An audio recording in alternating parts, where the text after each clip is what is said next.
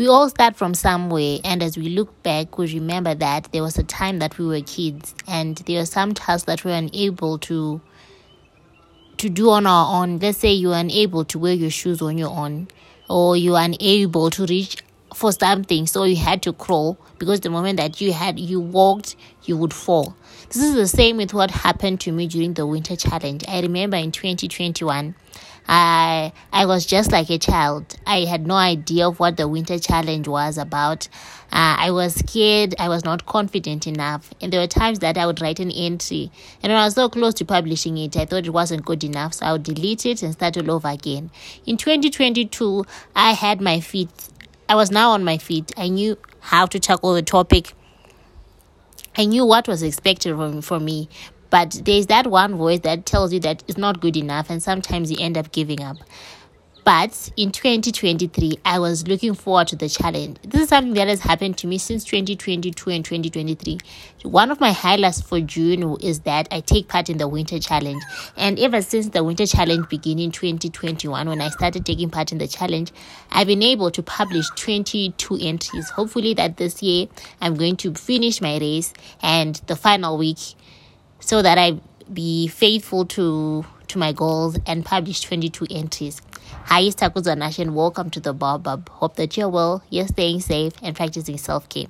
The winter challenge is slowly coming to an end, and I'm glad and happy that it was a time for creatives to challenge themselves, to be given one topic and interpret it and tackle it the way that they seem fit and best for them, and be able to fit this topic in their niche, so that their readers can be able to understand, and that they don't get lost or confused of how their blogger might be writing something that is completely different. In week 1, we creatives were expected to write about the spark. After the spark comes the flame, and when the flame is there, there's the warmth, and people come together. When there is the warmth, there is light. Light can be our guide, and in the end, we should make sure that the fire doesn't die down. What is expected from us is that we rekindle the fire. What do? We make sure that the logs, we have twigs, so that the light and the warmth, even the flame and the spark, is not lost, because we have rekindled the fire. Last week, people were talking about the benefits of technology and how technology can be an enemy in our societies and even in our homes. How technology has been able to bring people together but also break people apart. People are able to talk about the cultural practices, how some cultural practices have been relevant in their society, and how it's time we let go of some cultural practices so that we become individuals and we become independent. People even talked about black text, how black text can be a good thing, but in some cases people see black text as a bad thing.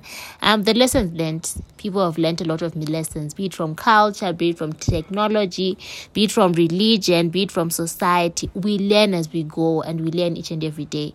The values that we should uphold and the values that we should let go of. There's some values that we were taught when we were young, and there's some lessons that we were taught when we were young by our parents and by our loved ones. But as we grow older, we realize that it's time we let go of these lessons. They are no longer applicable to us in our adult lives. They're no longer applicable to us in the modern society that we live in. The applications that are brought about technology.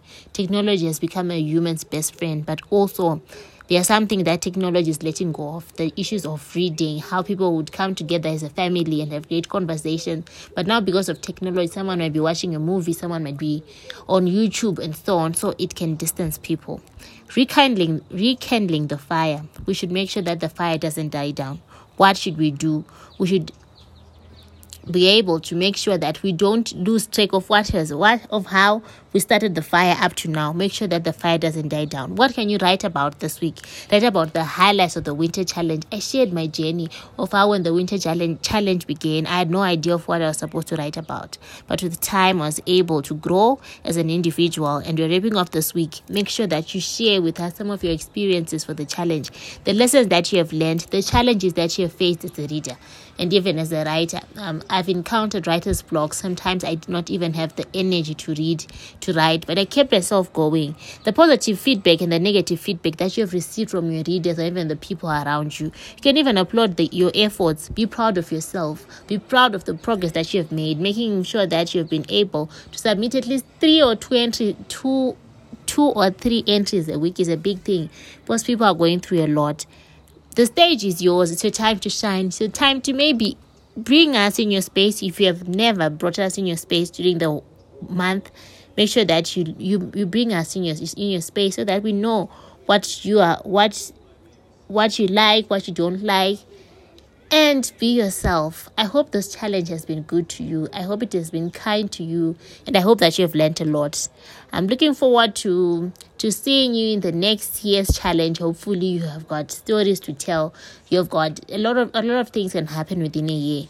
But I'm positive that when you're going to share your entries for next year, you would have positive feedback for us, and you'll be a better writer, you'll be a better vlogger, you'll be a better podcaster, because each and every time we grow, and as we grow, we also learn. Always remember to inhale positive energy and exhale negative energy.